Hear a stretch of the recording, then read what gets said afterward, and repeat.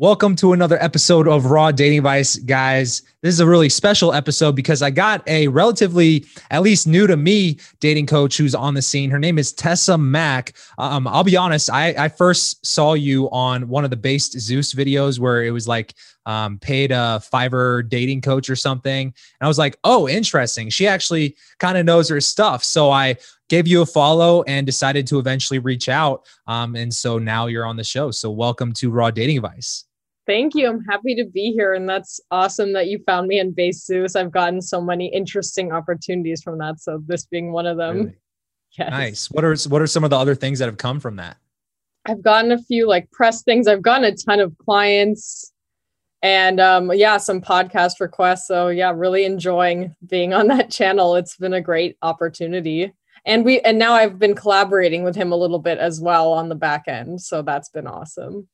That's awesome. Yeah, I don't personally know him, but he seems to have a lot of things going on over there. But I was curious because when I started checking out your Fiverr profile, is that like your main place where you got your start was doing Fiverr?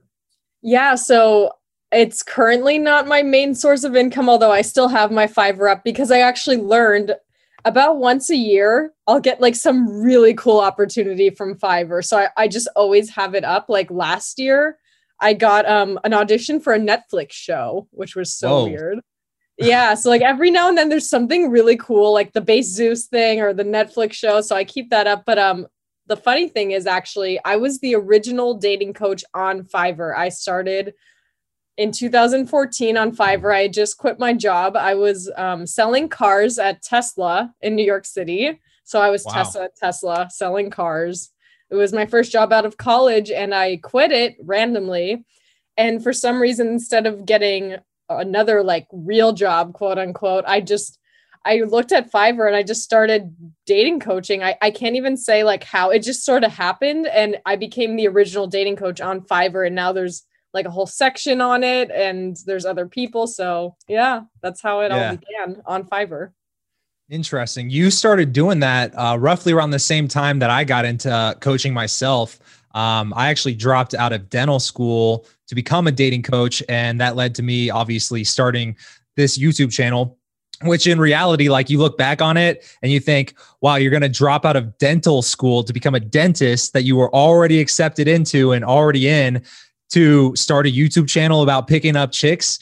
And yeah, it sounds crazy, but you know, luckily I did because here I am. But that's interesting that you've been doing that for almost 7 years at this point as well. And you know, one of the things I first noticed when I saw your profile was I was like, I didn't know this was like a subsection of Fiverr.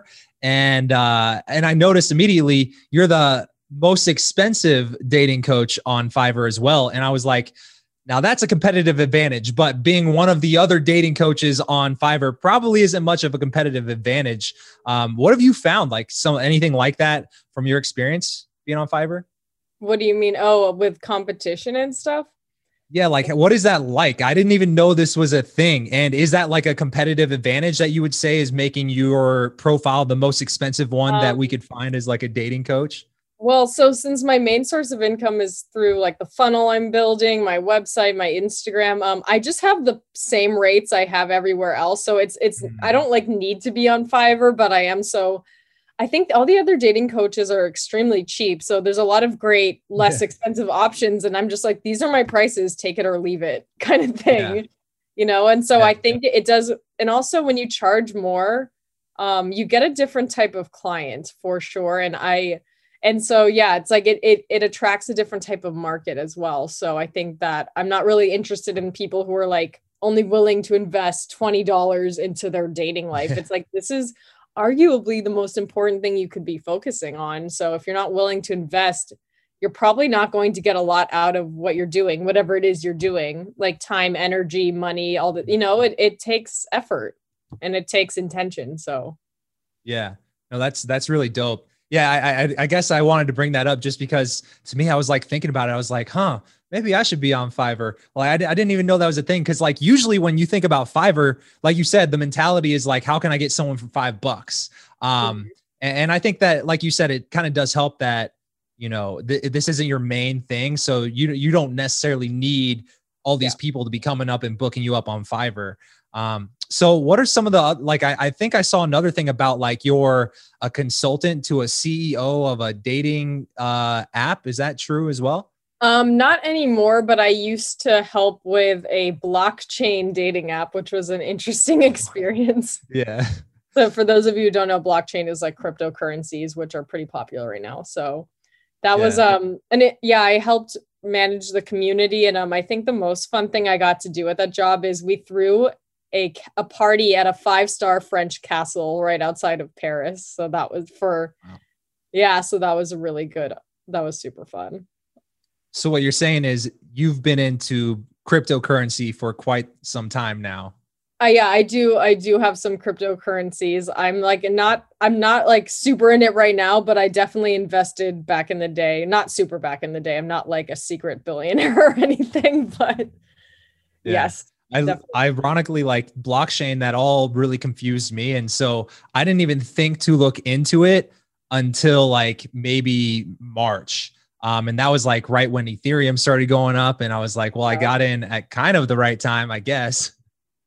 Yeah, no, it's so crazy. And yeah, it was a really cool opportunity. We got to meet like a lot of the Ethereum founders and all this stuff because at the time I was working for them, it was like super exciting. It was the first time that Bitcoin really gone up. So I was going to like all these crypto conventions doing for dating, and it was a wild time. It was pretty. Yeah, the whole concept of like blockchain really kind of blows my mind.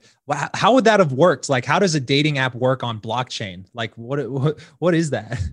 It basically stored all your data on the blockchain.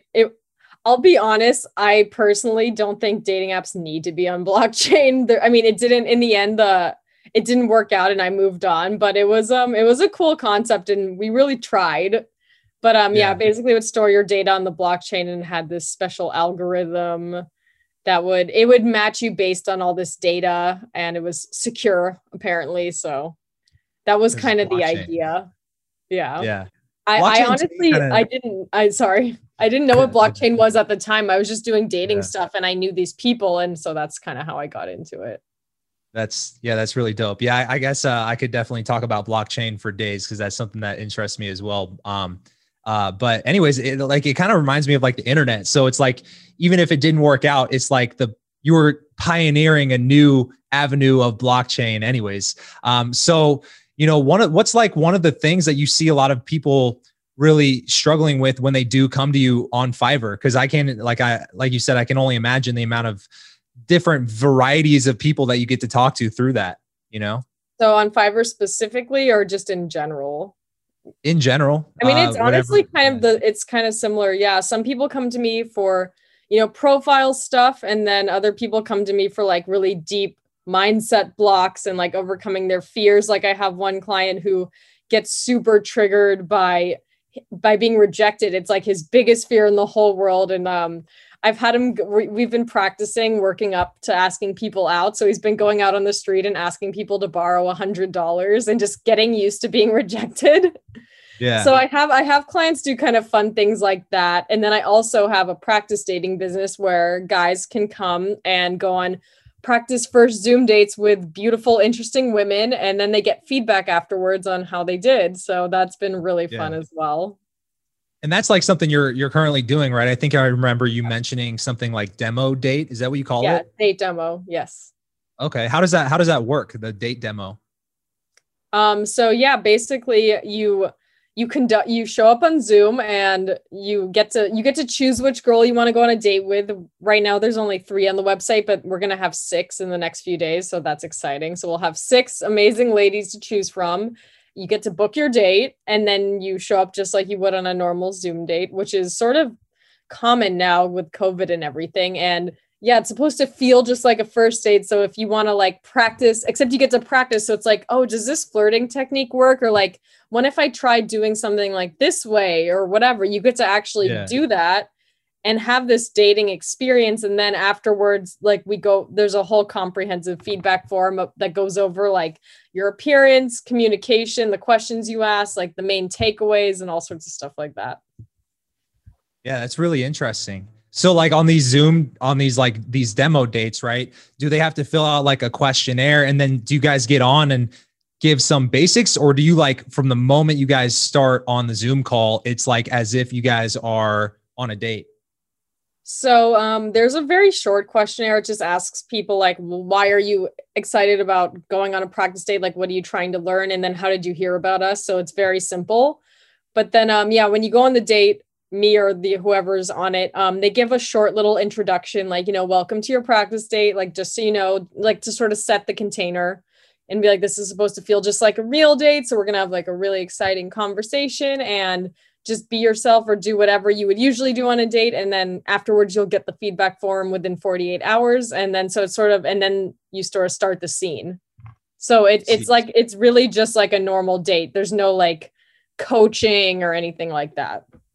Got it. So it's legit just a practice date. And then you get like, I guess, honest, real feedback from that person. It's like the kind of thing that when you go on a date and you think it went well, but then the girl ghosts you and you don't know why, it's like, we actually give you those answers. And it's real. So it's a lot of very direct feedback. It's a lot of, I guess, tough love. It's like, it comes from a very compassionate, loving place, but it's the stuff that no one will actually freaking tell you, So it's super helpful for people.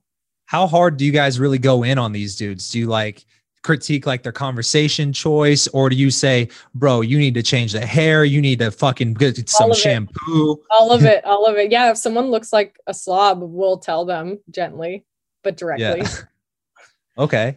Yeah. We like everything. I mean, like, for example, if I was on a practice day right now, like my room would be critiqued because like I'm staying at an Airbnb, but I'm like at my childhood room for this particular day. So if I was on a practice date, they would be like, you should probably not have like little glass figures or whatever. Hey, I mean, if you're into that sort of thing, I mean, some guys would probably be watching that and you don't even know. They're probably admiring the glass figures in the back. But like the mess and stuff. And so it's like, you know what I mean? So typically I'm a pretty organized person, but if I was on a practice day right now, my room would get scorched for sure.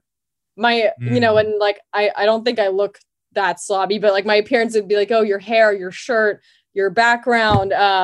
Some people have really nice, tasteful art on the wall and like good lighting. Some people, they're like on their iPhone in the dark and it's just like, what am I looking at? So it really goes over like the shallow stuff and the deep stuff as well. And goes into like the types of questions you ask, like what, did anything offend you? Is this person feel trustworthy to you? If not, why not? It's like really specific. So I guess my question to you is like, what's the standard like strategy for a Zoom date? Because I'll be honest, like my strategy is very much tailored towards approach. Cut out the middleman, cut out the dating app. If you see this girl in public, go up and say hi, and then we can work on the conversation from there. And kind of the reason why I say that to guys is because a lot of guys get stuck, and I call it the illusion of control. They get the illusion that they're moving forward when in reality, it doesn't matter how many matches you're getting or how many girls you're messaging until you meet these girls in person, nothing comes of it. But in that sense, I do understand the importance of, let's say you don't really know this girl or you did meet her online, Zoom would be great. So what do you say as like the general strategy for a Zoom date? The general strategy for a Zoom date? Yeah, or just like when a guy comes on, like how quickly does a girl get it like an impression that could sway her opinion of this guy? Is it instant?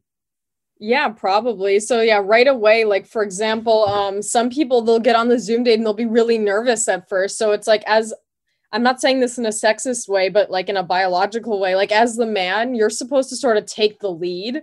And so if you like come in and you're nervous and you're like kind of, on defense, that's the girl's going to feel that. So you need to like, even if you're nervous, even if it's a practice date or a real date and you think it's weird, it's like, you need to bring that energy and create the atmosphere and let the female feel comfortable and like she's welcome and that. Yeah. So right away you can make like a little flirty joke about like, like if we were on one right now, you could be like, hey, what are those glass animals? And kind of tease me or, something like that. So just having a little tease comment or something flirty in the beginning, or like even a nice compliment or something right away. And just also bringing that confident energy into it right away, because this sounds drastic, but I always say like people remember the beginning and an end of a journey. Like you can be like a nice guy your whole life and then you can like kill someone And people are going to remember that you started off as a nice guy and that you murdered a person. And then in the middle, they're not going to remember. So you need to Shout out start and OJ end Simpson. really, yeah. So you need to start and end really strong for sure. Interesting. So like when you said, when a guy comes on, you can immediately tell that he's nervous. And what I thought was interesting is like when you were describing these things, obviously you're coming from the feminine perspective. So you're saying, I get this type of feeling, I get this vibe, or like if I'm getting this type of energy.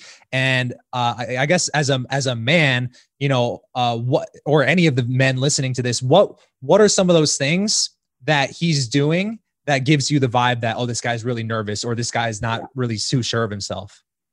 Yeah. So thank you for asking. A lot of times it's in the body language, and their words just get very shaky. They're like, they'll even say like, I don't know what I should be doing right now, or I'm really nervous. They'll just say it, which I guess it's good to be honest. So I'm not saying don't be honest, but I think, everyone's nervous on a date, and just to realize as the guy, you are setting the container. It's like in, masculine and feminine energy. It's like the feminine is the chaos and the masculine is like the container that can hold it. So you really want to be able to create that like grounded, structured energy so that the woman can be herself and really feel welcome to express herself and be vulnerable. So if you're like not making eye contact, even on Zoom, it's like, I can tell if you're not looking at me, bro. Like I see you. Yeah. So which is a really weird situation, because right now I'm looking into my camera, but technically my screen is here. So I didn't even notice the glass figurines in the back because I'm looking at the camera. Oh my God. I know. I was like, oh my gosh, I have to do this podcast with all that. But yeah, no, that makes sense. And yeah, you have to be mindful of that, because even though it's from your perspective, you need to think about, how the other person is going to perceive you. And I think that's the interesting thing about these practice dates, or one of the little epiphanies I've had about it is it actually doesn't matter what we actually talked about. It's like when I'm writing that feedback form, it is purely based on how I feel. So it's like, it doesn't even need to be perfectly accurate, because that's not how the world works. It actually isn't accurate. So it's like, just how did I feel after that experience is actually what we want. It's how you're perceived by other people. And it's a really fascinating thing to understand that and be like, this is a very subjective service. Like we are giving you like, we are giving you facts about like things that happen and like why this might not make me feel like you're trustworthy, but it's coming from a feeling. Yeah, that's definitely interesting. And even hearing something about that, I think I can imagine guys of any like level, even if they've been working on improving their ability to attract women. I feel like it's just a good way to gauge where you're at. Like maybe you think you're here, but then objectively, this girl is like getting this vibe that is probably one of your blind spots. So like, I can imagine like some guys thinking, oh, I'm good. I don't need that. But then I think about it, like, obviously I'm a coach as well. So I'm just like, this is a great way to just gauge where you're at and how you're affecting women. Exactly. I think it shows you the vibe you are giving off to people, which is the information that is not so tangible, but we break it down in a very tangible way with like targeted questions that like get at that. And the other cool thing is you can go on dates with lots of different women, and see how you're perceived by different people. And then if there's patterns, if 3 different women pick up on the same thing, it's probably something you really need to work on. But then also just understanding that, like, a lot of guys, they're trying to do something that will like attract everyone. But you also realize through this type of thing that it is very subjective and that some things just don't work for some people. And some work for other people. But then there are these bigger patterns that when you go on you get feedback from several different girls about how you were perceived on a date. And you're like, wow, this keeps coming up. That's really something I should work on. Yeah, that makes a lot of sense. So I guess from your perspective, obviously, you're providing the service, 1. 2, you're in the female role here. And 3, like one of the things you said is like, is this guy leading the interaction? Is he willing to lead the conversation? Yes. Do you ever get sometimes like a guy will sign up for a demo date? Like if the date's that bad and you guys are just whiffing on this high five here, do you ever just end the date early like you would in real life? Or do they get a certain amount of time? They get a certain amount of time. So the dates are currently 50 minutes. I've been playing around with like, what's the ideal time? Like Mr. Base Zeus actually recommended I make it a little shorter. So I might try that as well. But yeah, it's a set amount of time. And and basically something interesting that you kind of pointed out is, as a guy, you kind of should take the lead. So when I go on these dates, I'm very comfortable. I can talk to anyone about whatever topic. Like, I'm very easy to I can change the topic easily. Like, I don't have an issue in this way. But I actually, when I first started going on them, I would, if there was like an awkward pause or there was like something, I would just keep taking the lead. And what I realized, I was like, this isn't helping them. So actually now when I go on them, if it's awkward, I just fucking sit there. Like, I will just sit there and let them figure out what to do. And they look at me like I should be doing something. And I'm like, nope, I'm a girl on a date. Take the lead. I'm not doing this. Cause just like how, and then on the feedback form, I can tell them, like when there's an awkward silence, and then I can give them advice on like how they could have handled it better, because until you fail, you're not going to learn from it. So I actually, when I train my girls now, I tell them like, you don't have to be perfect. Like, you don't need to be this perfect conversationalist. Like, if you fuck up, if you have an awkward moment, if you do something that's embarrassing, like let the guy handle it. This is what he's supposed to be learning. So and it's so cringy sometimes. Like, when I sit there in the silence, I'm like, oh my God, it's so hard for me not to do something, but I'm getting used to it. Yeah. Interesting. So it's almost like just because you are in a sense practicing the date, you have to hold back on your instincts to just be like, yo, change this, do this. Yeah. And just let people fail, because that's how we learn. Yeah. Oh yeah. 100%. Because it's almost like, I feel like I can always tell if a guy's been taking a lot of action with this stuff, even if he's in one of my coaching programs or not, because of like the types of questions they're asking. And sometimes you can tell that over time, this guy hasn't done shit, because he's asking the same types of questions, or just questions that are mostly like based on theoretical rather than like, oh, I tried this, I did this, and I got this result. What would you have done instead? And so I'm curious, like on the other extreme of this, do you ever get guys that come on and they're actually pretty good, and then does this actually turn into like a real connection between one of the demo date girls and a guy in real life?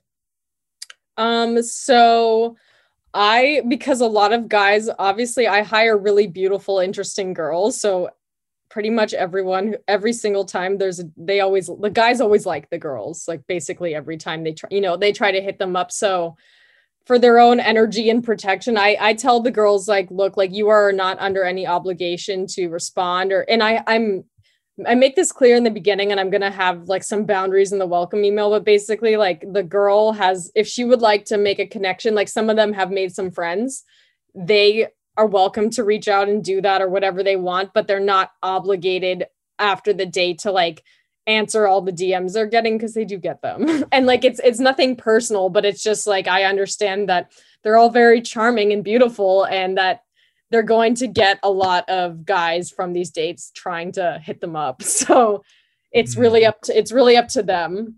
And also setting the boundaries in the beginning and letting people know, like, because I think something that comes up for the guys is like, well, does she even really want to be here? Like, because it's like, this is a practice date. It's like, she does. Like, I pick people who really enjoy talking to people, who have a nice time connecting with them. But yes, it is a job. And so they like to not, it's like your ego is getting offended by the fact that like afterwards, you're not going to be texting every second, and just to be okay with that, Yeah. Yeah. At the end of the day, these are practice dates, even if they show interest. Do you want them to show a little bit of interest if you have a certain time limit, or like, do you want them to be 100% like honest? Like, if they're not feeling it, they'll let you know and they'll tell you why.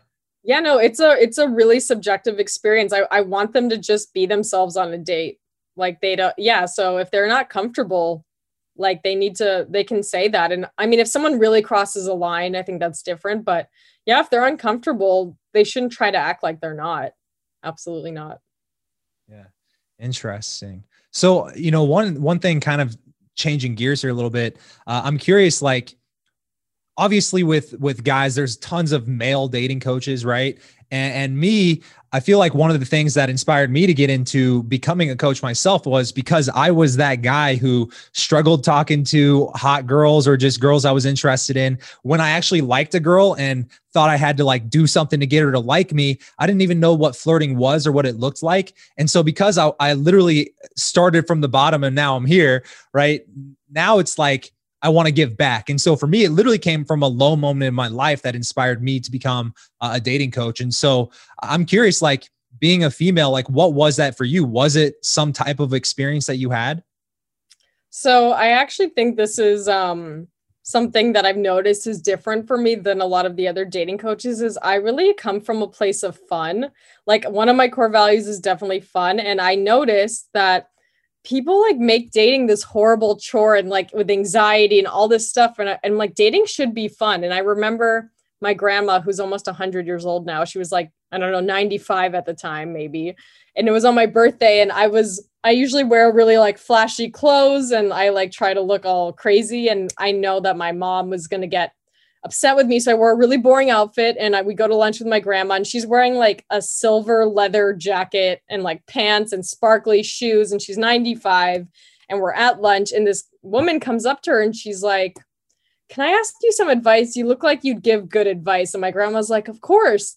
And she was like, I have a date tonight and I'm so nervous and I don't know what to do. And like, blah, blah, blah, blah, blah, all this stuff. And my grandma was just like, why would you even go if it's not fun? Enjoy yourself. And she was so dead serious. And in that moment, I was like, oh my God, it was so profound for me. I was like, why are we making it this horrible thing? And so a big inspiration for the practice dating is basically there's so much stuff in our life that we cannot control. And then there's the stuff we can control. And basically what I really want for people is within our control, we should set ourselves up for success and prepare ourselves on the back end so that when we are put in a situation, we can actually enjoy ourselves and have fun because the lack of fun is coming from a lack of preparation. And so just getting everything in order with what you can control and setting yourself up for success is the key to enjoying your life and what you do. It's like, with work too, it's just setting yourself up for success and doing the work on the back end so you can actually have a good experience. Yeah, that makes a lot of sense. And I'll be honest, thinking back on my own journey and, kind of me gauging, as you were saying, having fun and stuff. What I realized is the guys who, for me, at least the people that I was going out with a lot when I was heavily going out, cold approaching every single day. I was, I'm in Arizona, so I was at the Scottsdale night scene like 3-4 times a week. And then I got into a relationship. And so I haven't had to worry about Zoom dates quite as much during the pandemic. But, one of the things I noticed is like guys who kind of fall off and then just go back to where they were versus the guys who actually hit that breaking point and then like start succeeding is just exactly what you said. It's like they have to at some point start enjoying it. Cause like for me, when I started actually enjoying it, that's when I kind of became addicted to just like, who else can I talk to? What new types of people can I meet? What would you say like to some guy who really, he wants to enjoy it.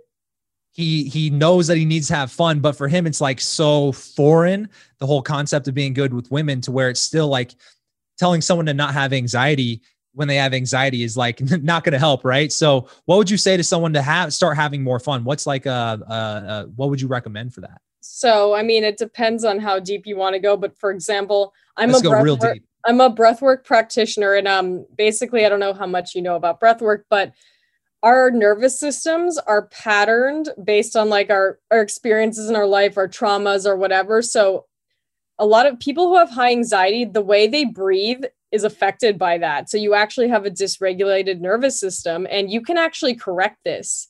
And so I think personally, the thing that changed my life the most and why I became a practitioner. So it's sort of like with you and coaching, it was like, I just was in my way so much and breathwork was what really helped me regulate. And so I became a practitioner because I was like, I need to teach this to other people, or I need to breathe other people, not teach it, but to practice it. And basically what it does is it's like the way you breathe affects your blood chemistry, which affects your thoughts, which affect your life. So a really powerful thing about breathwork also is it bypasses the mind. So you can do breath work and if you have anxiety, it's probably because you're overthinking. Anxiety is a fear of the future. Anxiety does not exist in the present.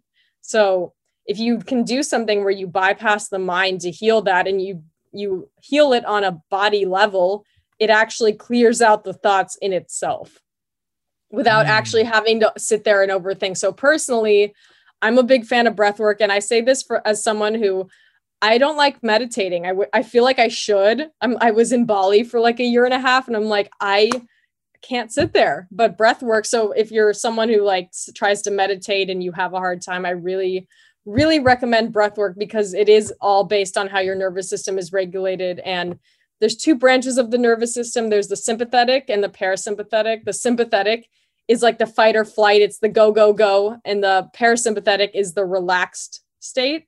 And basically something profound that I've realized is there is just nothing quite like making decisions from the parasympathetic, like really like making decisions, doing things from this relaxed, easeful state is such a game changer. So if you can find a tool that will help you be in that state more often rather than in fight or flight mode, I highly recommend that. So I think on a really deep level where you actually can bypass your mind and your thoughts, I would super recommend breath work. And then the other stuff is ask yourself specifically, like, what specifically is giving me anxiety, and really leaning into that. And which is, you know, with practice dating, it's like, if you go on 20 practice dates with super hot girls, you're going to get to a point where it's not novel anymore. So it's about, I would say, like on a bodily level, but then also wearing off the novelty of whatever you're afraid of or whatever's giving you anxiety until you even get bored with it.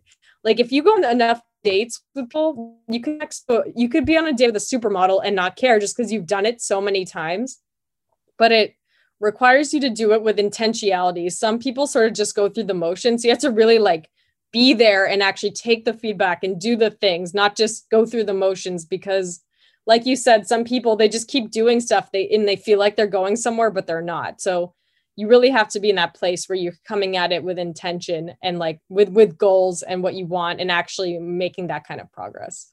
Yeah, that makes a lot of sense. It's funny because, you know, I guess what I realized did it for me was what you said just last, was like getting enough of that reference experience to where you kind of understand how things go. And then you're kind of almost just out of pure self-amusement, looking for different ways to switch it up and make it more fun for you. And I think for me, when I started doing that and actually getting better results is when I got addicted to that process. It's like, yeah, it's like thrilling. It's fun.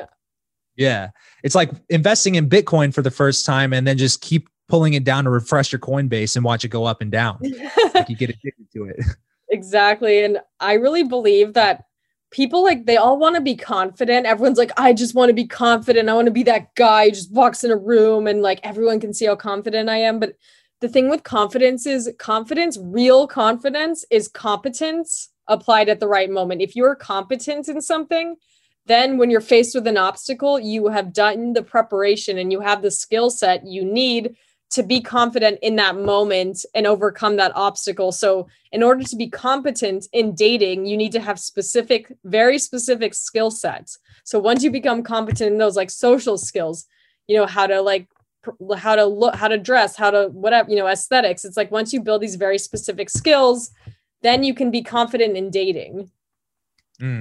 And so I think it's really about being competent in the necessary skills. And like some people aren't confident because their life's a fucking mess. So it's like, if you're unemployed living in your mom's basement playing video games, I'm sorry, but you're probably going to be insecure on a date. And it's like, you need to get your life in order and build the skills you need if dating, you know, I mean, probably for other reasons too, but you know, you need to have all these things in order so that you can be confident.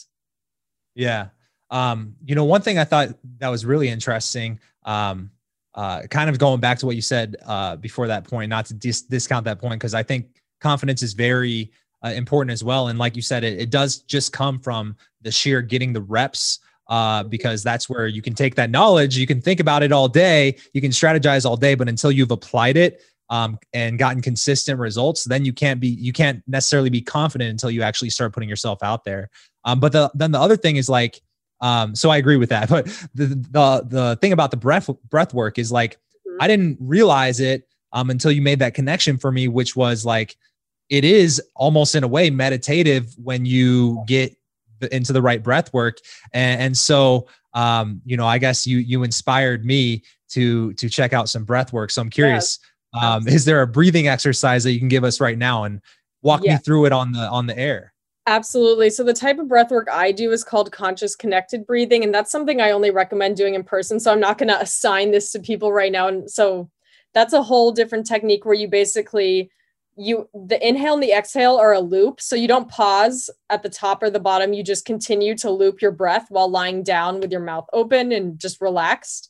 So so if anyone's interested in conscious connected breathing, do it in person, do your research. But something that's really helpful that I do in the morning is box breathing. And so what box breathing does is it trains your body to hold more CO2, because basically the more CO2 you can handle, the less stressed you're going to be. Because when we have anxiety and stuff, I don't know if you've ever noticed, but when you're panicking, you're not breathing.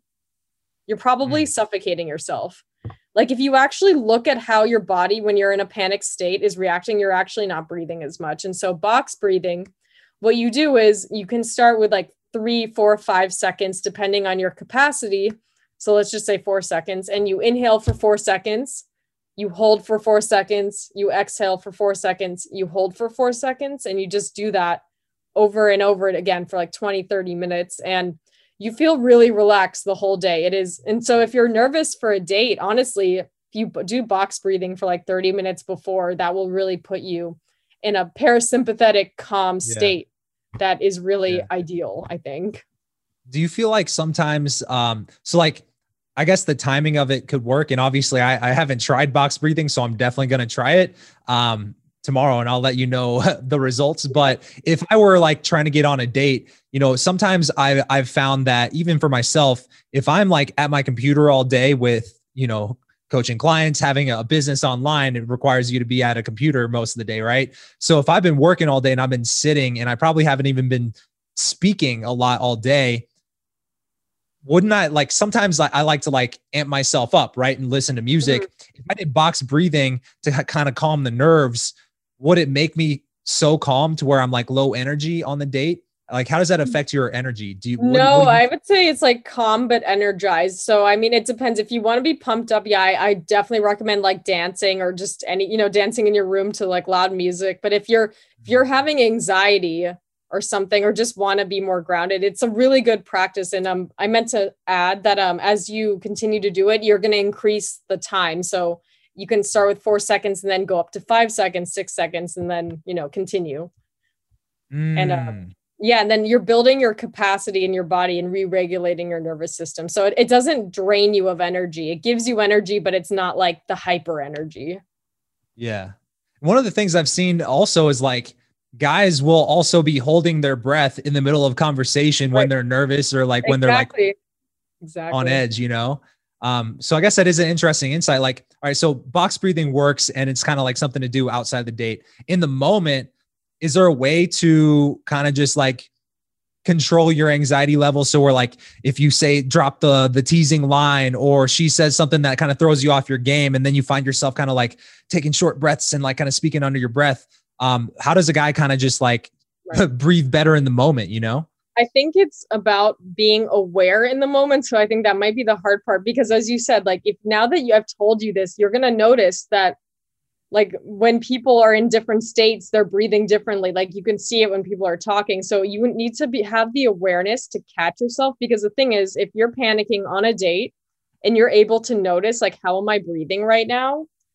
You can, because if you start to change the way you breathe, it'll change the way you think. So if you're panicking and you actually change your breathing pattern to something calmer, you will calm down mentally.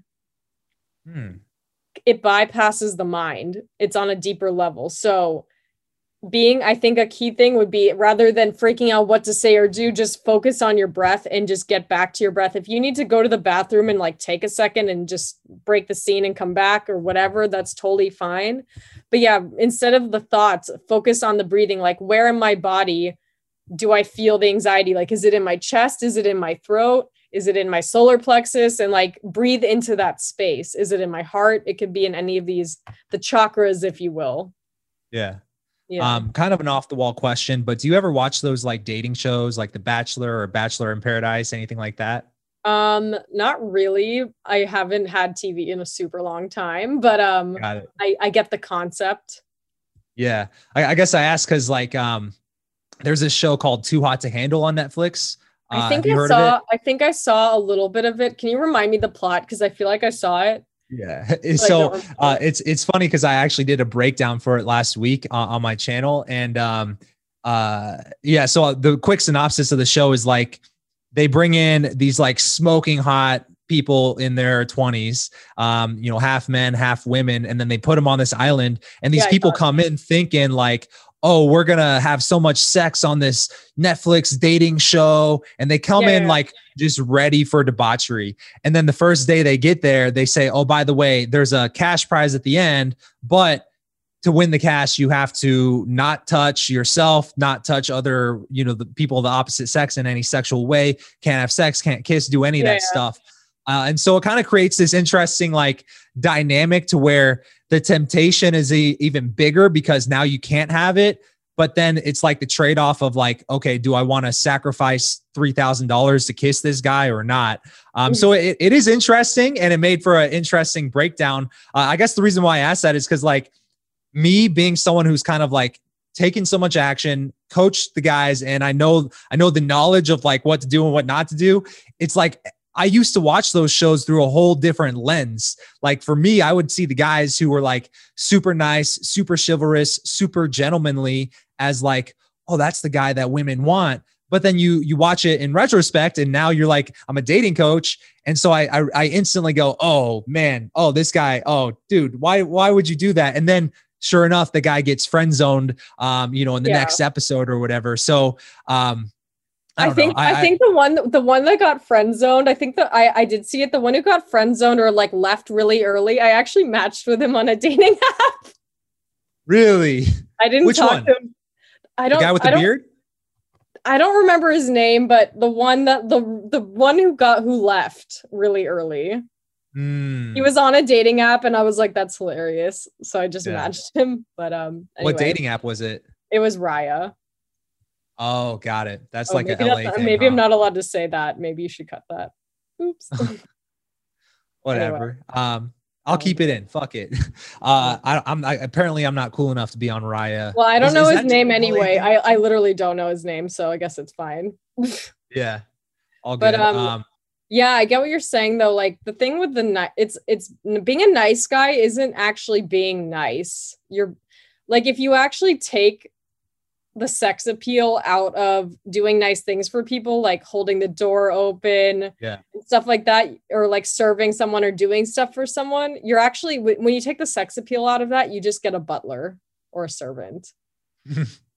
Sorry to be direct about that, but you know what I mean? So it's like and I think a lot of guys, they think that that's the only way they're going to be needed and be loved. And so they basically turn into servants without the sex appeal. So they just end up and then that becomes their role that girls are used to. And then they get stuck in this loop. Do you think girls recognize this and then use it to their advantage? Like consciously? Like they'll keep guys around who are like super just like subservient and will like do things for her just for the sake of like. Yeah, sometimes for sure. I mean, sometimes they genuinely do like having them as friends. I think a lot of these girls, I think they have an awareness that the guy likes them and is never going to do anything about it. Yeah, some people probably do for sure. And I'm not saying that's a good thing, but some of them definitely know. Hey, it's the reality sometimes, right? I mean, it's like, and because guys like learn like, oh, if I'm useful, they'll keep me around. And then to the guy is like, well, this is my most high value friend because she's the hottest. So I need and they connect their value to how hot she is. And so they just keep serving her and doing stuff for her. Yeah. Yeah. I think that was an interesting distinction you brought up as well, is like, just because you're being nice doesn't mean that that's bad.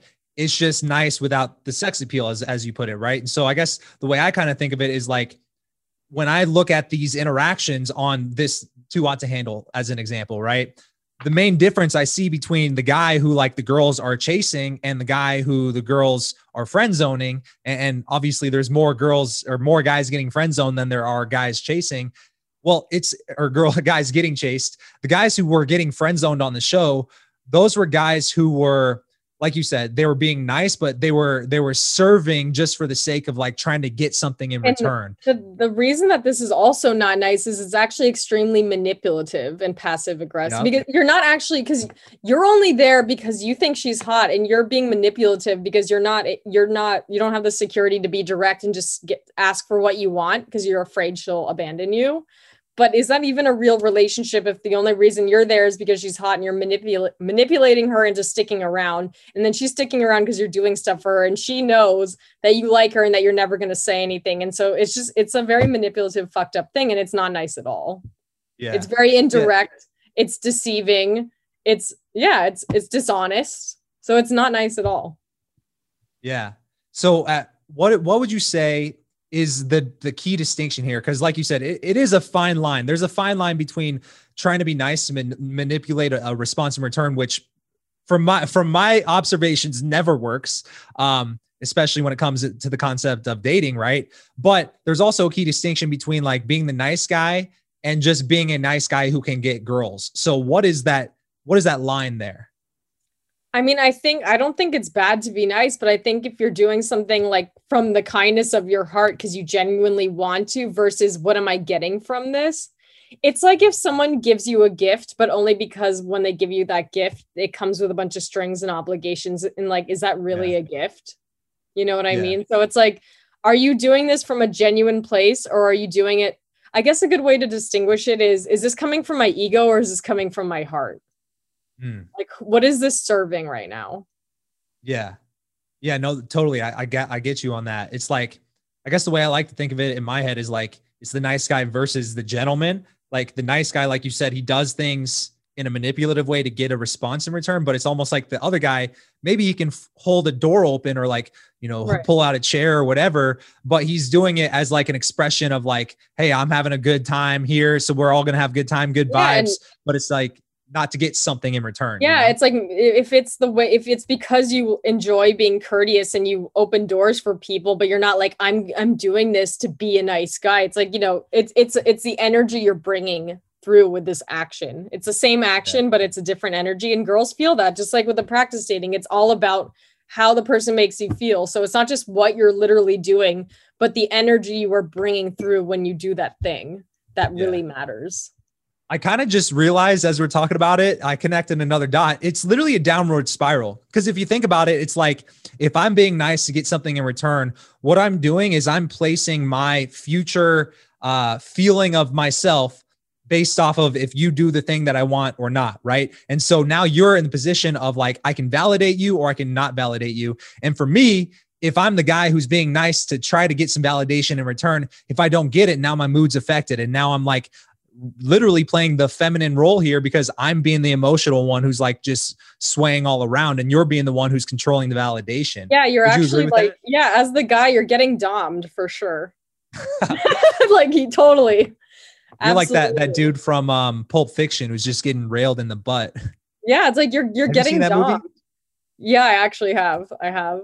Yeah, I know. Oh my God, so true. And it's like, it's like, it's not bad to be submissive, but I think that, as the guy, you don't need to be like that dominant, like muscle guy, but you need to be dominant in like, if you are like the nerdiest person in the world who likes feminine things, but like own it. It's about ownership. It's about self-ownership. It's not about like the specific activities you're doing, but like letting people energetically dom you and just serving them. Yeah. Like that's not attractive. I mean, there's some niche kinky BDSM stuff that's into that. But like, besides that stuff in regular life, girls are not looking to dom someone into serving them all the time. That's just not hot. And I think so. Yeah. It's like guys, there's no sex appeal in it. And that's the thing, guys. And I think a lot of guys now are super afraid to have sex appeal because of all the Me Too and the feminist stuff. But it's like, when you take all that out, you're really just a servant getting domed. So yeah, you're just getting railed in the butt. It's funny. What was that term that you were calling it? It's like, damn, I forget it. What I usually refer to these guys as is like, I say you might as well be a dickless Ken doll. You were saying they're a servant, they're a butler. Yeah, it's right? like, so it's like the same thing. holding doors and doing errands for people. If you take out the sex appeal, it's just being a butler. Yeah. Who's all smooth down there, like Ken himself. Yeah. Pretty much. So what are some of the other things that you see guys make? Cause like mistakes, cause we've talked about kind of just, not being nervous and like being able to control your nerves. And then you talked about like starting and ending things on a positive note, because that's what we generally tend to remember. What's like another big one where you're like, guys, what are we doing here? Okay. I think I would actually say the biggest thing for me that I've noticed across the board with like the feedback forms with me and the girls, and just, because this is something, I'd say the biggest thing is people don't ask good questions.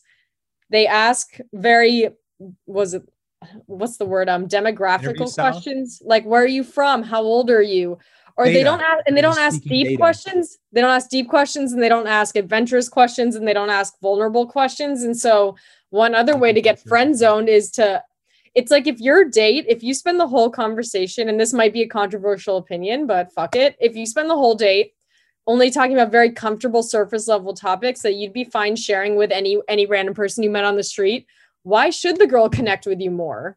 Like why, like if you're not willing to be vulnerable and share something deeper, and also ask and be interested in asking her deeper questions, it's not going to go anywhere because there's no substance. And I think people are afraid to ask those questions, and sometimes they don't know what they are. So I'll give you an example. A really good question is not just like what you do, but why do you do what you do? So asking a lot of the why questions behind the what's is really powerful. So if someone shares something with you, you can just, say like, that's really interesting. Thank you for sharing that. Like, what inspired you, or why are you doing that? Or why do you do what you do? What inspired you to do that? So I guess also what questions, but like what questions that ask for like the deeper meaning behind things. Yeah. Not just the surface level, like details and demographics and statistics of stuff. Yeah, no, that makes a lot of sense. I came up with an acronym for you as you were saying that, because you were like deep, adventurous, vulnerable. So you should call it diva questions. So deep, intriguing, vulnerable, and adventurous. Oh my God. Be a diva with your questions. New branding. I love it. Yeah, there you go. Yeah, people ask shitty questions and then they get shitty answers. Yeah. No, 100%. Yeah. What were we going to say? I didn't mean to cut you off there. Oh, no. And I think that's the part also on the date where I've had to navigate is like when guys are doing that, I would start asking all these deep questions. And then now I'll go there a little bit, but I hold back. Like I let them drive. So sometimes it ends up being really surface level. Yeah, no, that makes a lot of sense. The other thing I was going to ask you about that is like, if we're asking deep, vulnerable, adventurous questions, invigorating questions. I feel like I've definitely experienced, and I've noticed when I coach other guys as well, if you go too deep too early, sometimes it kind of just tends to stay there, and then it kind of takes out the sexual tension aspect of it. So how soon should a guy be asking, why do you do what you do? Is this more for a date type setting? Like, I don't know. I just feel like generally, if I were to cold approach a girl at a random place, even if it's a party, if this is like the first 1 or 2 minutes, I don't know. I feel like the receptiveness to a question like that might not be there. What do you think about that? So yeah, I was talking specifically about like dates that people have planned. When going up to people, I think one way that I really enjoy is it's like if you make a funny comment about something that's happening in the surroundings. Like I'll give you an example. Say that you're at the bar and like there's a really sloppy guy next to a girl, and you go up to her and you're like, hey, he's gonna make a great ex-husband one day. If like, I think something kind of silly and more lighthearted is a good idea. Just making like a humorous observation of your surroundings is a great way in. So having something to talk about, like a prop, I guess, essentially. And but yeah, I see what you're saying. I am weird and I like deep questions. I get bored really fast if they're not deep, but I do understand that that's not for everyone. And I think my favorite way or the best way is to have a prop to talk about so that you could use your surroundings as something to comment on that's funny and that you can laugh about. And then, you don't even need to get someone's name for the first 5 minutes. Like you can have like a fun, like flirty teasing conversation and then be like, oh my God, what the fuck is your name? I didn't even catch that, Yeah. No, I totally agree. Like one of the things that I feel like we definitely agree with, our common point is like just doing anything you can to make the conversation more interesting than just like, what are you from? Where are you from? What do you do? Like the data seeking type of questions. And like one of the things, based on that is like, I tell guys a lot, like one of my go-to things that I just knew would happen in most small talk type of conversations is when you meet a girl for the first time, at some point you're going to exchange names. And so one hack that I found was like, I call it the awkward silence destroyer sequence. It's because I would approach a girl and I would find that the same thing is like, I haven't even gotten this girl's name and we've been talking for how long, Yeah, that's a good so yeah, exactly. That means like the conversation's got steam and it's not boring as fuck. And what I realized is like, oh shoot, if I can sense an awkward silence is coming up, why don't I just save that for the moment that I go, oh, by the way, what's your name? I'm Patrick. Oh, that's genius. I love that. I'm totally stealing that. Yeah, you should. It's actually chapter number 14. Like it's actually trademarked. You can't. Oh, what's up? I was like, it's actually trademarked. I can't steal it. Yeah. Did you write that? Copyrighted. I did write this. Oh my God. I'm going to have to read that immediately. It's cool. It's free for the listeners. It's at howtogetthegirlnow.com. But yeah, there's 107 proven ways to get the girl. Like, yeah. So like the example, the awkward silence destroyer sequence is literally chapter 14. Oh my God. I'm reading that. That's genius. I love that. Yeah. I'll take it a step further. And I've actually done this ironically, so I used to do a lot of boot camps. I have one coming up next month, but back when I was doing them a lot, I had one in Vegas and we did something similar to, almost like a demo date, but we called it a banter session. And I remember this wasn't, I was like co-hosting this boot camp with one of my good friends, Adam Galad, who's like a dating coach for older guys. And he helps write their online profiles and stuff. And we did these banter sessions with these girls that he knew. He went to Burning Man with these girls and stuff. So they were really chill. And I didn't really know them, but obviously all the guys didn't want to be the first one to go up and do a banter session. And so Adam put me on the spot. He was like, yo, Patrick, go in there and start the banter session. And he's like, okay, pretend she's at a grocery store and she's getting avocados and you're going to approach her in the aisle or whatever. And so I approach her and for me, again, most people expect it to start off with small talk. So I almost use that to my advantage because I know if she's expecting it to go this way, then I know where I can interrupt patterns. And one of those moments is the awkward silence destroyer sequence. So I'll be honest, maybe a minute in to this role play, awkward silence. So I could sense it coming up. I said, oh, by the way, what's your name or whatever. And then she told me her name. I shake her hand, break the touch barrier. And what I did, and one way I take a step further and that I teach in the book is once she tells me her name, I'll just be like, oh, by the way, my name is Patrick. And if you forget that shit in 5 minutes, I'm gonna be very disappointed or something like that. Yeah. Because now it's like a playful challenge to remember my name. And we didn't even go that very further than that in the banter session, because when I said that alone, just because it broke the norm of what she expected to happen, it was so unexpected that she broke character and started blushing. Right. But then I'll even go a step further. The next time there's an awkward silence in the conversation, I'll say, oh, by the way, what's my name? And it's very relevant because I gave her that challenge. Oh my God, that's hilarious. I like that. What would you say, what's your favorite way to approach girls at, at a grocery store? What's your secret method? I'll be honest. One of the things that I definitely agree with from the book, The Art of Seduction by Robert Greene. Have you read that book, by the way? I love Robert Greene. He's actually my friend. He's amazing. Oh, really? It's Well, you amazing. should tell him that, I talked to this dating coach at Raw Dating Advice, and he really liked this one thing. I don't know if you remember writing it, but one of the points he made that I thought was very interesting was like the concept of the best seducers in history, they go indirect. So they're not directly stating their intentions. It's always like kind of adds to the mystery because it is so indirect and it's all like subtext or the sub context or whatever. And so just me going out, I've tried the direct openers. I've tried indirect openers. I've tried pretty much any opener under the sun. Like for a long time, I challenged myself to just anything that I thought couldn't work, I would try it just for the sake of proving it could work. I Right. love that. That's epic. And what I actually agree, like I feel like the conversation consistently goes better.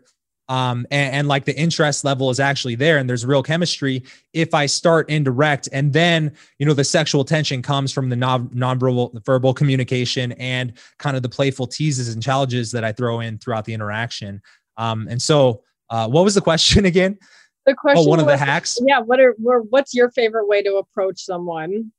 Yeah. So I almost always make an observation about the environment, almost always. So we, And we then agree on that. We agree. we do agree on Yeah, that. okay. But for me, like what I do is because the observation can be so specific to that environment. If I'm in that environment, I use it over and over again because it's relevant. You know Oh what I'm my saying? God. So like one example, I was like, I'll be honest, until I moved out to Arizona, I moved out here for dental school. From Kansas. So I was born and Oh my raised in God. Kansas City.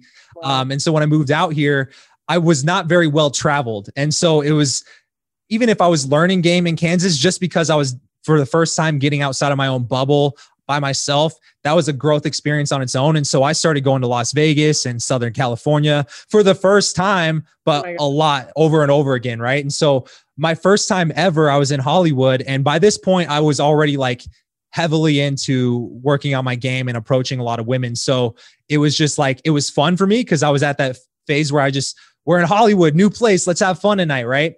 And so one of the things I noticed, like, I don't know why, but in 2015, 2014, like black leather jackets were so in. And so I walked into this place. I don't even remember the name of it in Hollywood, but everybody there, minus me and maybe one or two other people that stood out like a sore thumb, was not wearing, like everybody was wearing a black leather jacket of some sort. And so I just started bringing it up as like my opener, like, hey, let me ask you, have you noticed that pretty much everyone here is wearing a black leather jacket? Is this like a memo I didn't get? And it was just a very good, intriguing way to start the conversation. And one of the specific like things I remember as a learning lesson from that one night, well, that was probably the first time I had the epiphany, like, oh, I can just use this opener over and over again in that environment. And when you find it, it can be different every time. Yeah. You just keep using it. But this girl, logically, you cannot disagree with that statement if you just opened your eyes and looked around the room. But it sparked playful banter because a girl was like, what are you talking about? Nobody here is wearing a black leather jacket. And most guys would go, oh, she disagreed. Like, oh, my thing didn't work. And then they get discouraged in the moment. And then they kind of shrivel up and shrink in and their body language shows.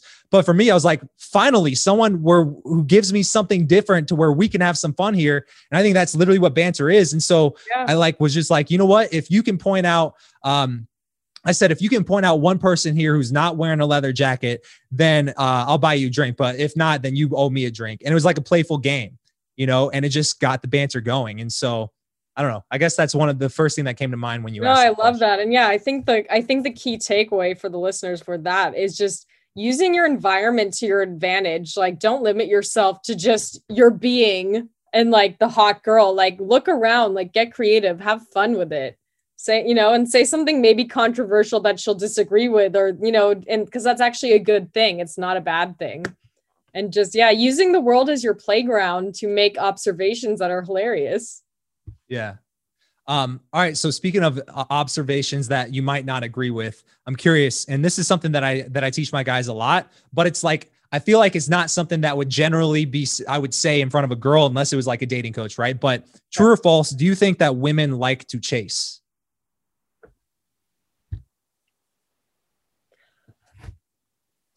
I think, okay, I think some like to, it depends what they're looking for. I think it really depends where they're at in their life, and it's specific to the person. There Yeah. is kind of a thrill, I suppose. I think the real question is, or the real thing that's important is to not be too available and turn into that servant all over again. So it's not I'm Mm. not a fan of playing games that aren't fun. So I don't think, like, for example, when you say chase, I'm the kind of person who, like, I have never in my life timed a text message to seem like I wasn't available or like whatever. Like, if I feel like writing you 5 paragraphs 5 minutes after you texted me because it took me 5 minutes to write the 5 paragraphs, I'll fucking send it immediately. Or if I actually was busy and answer 7 hours later, that's when I'll send it. So I think in that sense, like, I think the texting game, and you might disagree with me on this, but I think that as far as texting, like, text when you fucking want to. This timing game is so stupid. Everyone knows you're doing it. It's like the I know that you know that I know game. Just fucking answer when you want with as much enthusiasm as you want. I mean, don't like spill your guts out if the person's writing like 1 word answers. But I think, like, again, coming from a heart space rather than an ego place, and like answering when you want to, actually expressing yourself is. So in that sense, I'm not a fan of the chasing thing, but I think also the real question is more around, are you being overly available and overcompensating to try and getting her to like you, and betraying yourself in the process in order to do that? So it's about having boundaries. Interesting. I think that's an interesting parallel, because it's like, you know, I was focused on like, does a girl enjoy the feeling of being of having to pursue a guy? But you took it one step further, which I would agree with, looking at just the example of like the Too Hot to Handle, for example. The thing I noticed of the guys who did get friend zoned was it wasn't because they didn't make girls chase him. It was as soon as he realized he liked her, he would do everything to logically try to convey, like, you know, we have a good connection. We have so much sexual tension, you know, we get along. And now he's like, he's almost in a way chasing her verbally because he's trying to convince her that there's something there. Show, don't tell, I think is, and I think now that I've reflected on it with the chasing thing, I think it's about, wait, I just had a brain freeze. Hold on. It's about how available you are. I think being too available isn't attractive. So I think if you're busy, if you have a life, and that's exciting to the girl, so there's a little bit of a chase. As far as the playing games, I'm not so much a fan of that. So I'm not the best person to ask, perhaps, with like the kind of manipulating games, if that's what you mean. Like, but I think it's good. I think it's good to have a life and to not always be so readily available at a girl's fingertips. Yeah. Well, I guess the question, it could have been posed a little bit better, because I gave you just like a very concise blanket statement. But I think you're right. Like, what this shows me is there's probably levels to it, right? So what I was thinking is like a way that I would consider a guy doing a good job of getting a girl to chase him. Like, an example would be great. Not being so easily sold, right? But then the other example, which you brought up, was like, am I going to intentionally take forever to respond just so she's the one who texted me back sooner or first? And then I also think the other parallel, which is also equally as bad and seems even more try hard, which is like the guy who's at the party and he's like too cool to like show a smile, and he's just standing there with the drink in front of his chest, and he expects girls to come up to him. Yeah. And then he goes home at the end of the night alone. He wonders, oh, why didn't the cool guy act work? It's because you can't just be non-existent. You got to actually get her attention, and then, you know, start sparking that tension, but also not being so easily sold. So I think, you know, this is brought up some different angles of looking at it that even I didn't. I have another angle. So I think another way to approach this question, which I'm very passionate about, is I think that it also kind of boils down to, we could talk about it in terms of standards. So something that personally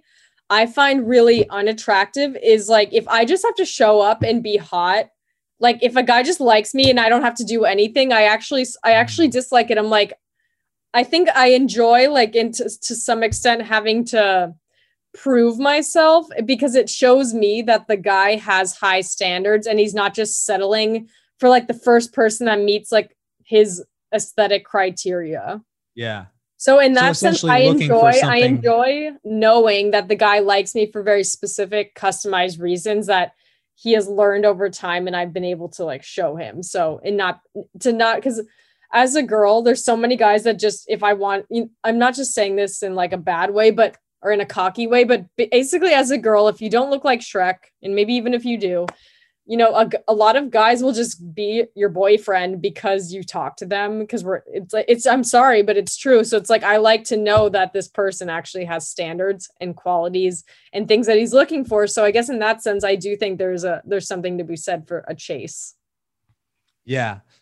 I guess the way I like to describe it is it's almost like the light at the end of the tunnel, right? You're not so easily sold, so you're not giving her the whole thing. But the other thing you brought up is like, if a guy seems like he's just playing games, I would say that's like, the way I would describe it is like the guy's too much of a challenge. He's not giving her the light at the end of the tunnel. He's just like, this is my game that I'm playing, which is I'm going to constantly disqualify you, constantly make you trace, constantly make you seem like I'm not interested. And I think one thing I've learned from experience is like taking that to the extreme, to where it's not like you are slowly winning each other over and to where it's like taking two to tango type of thing.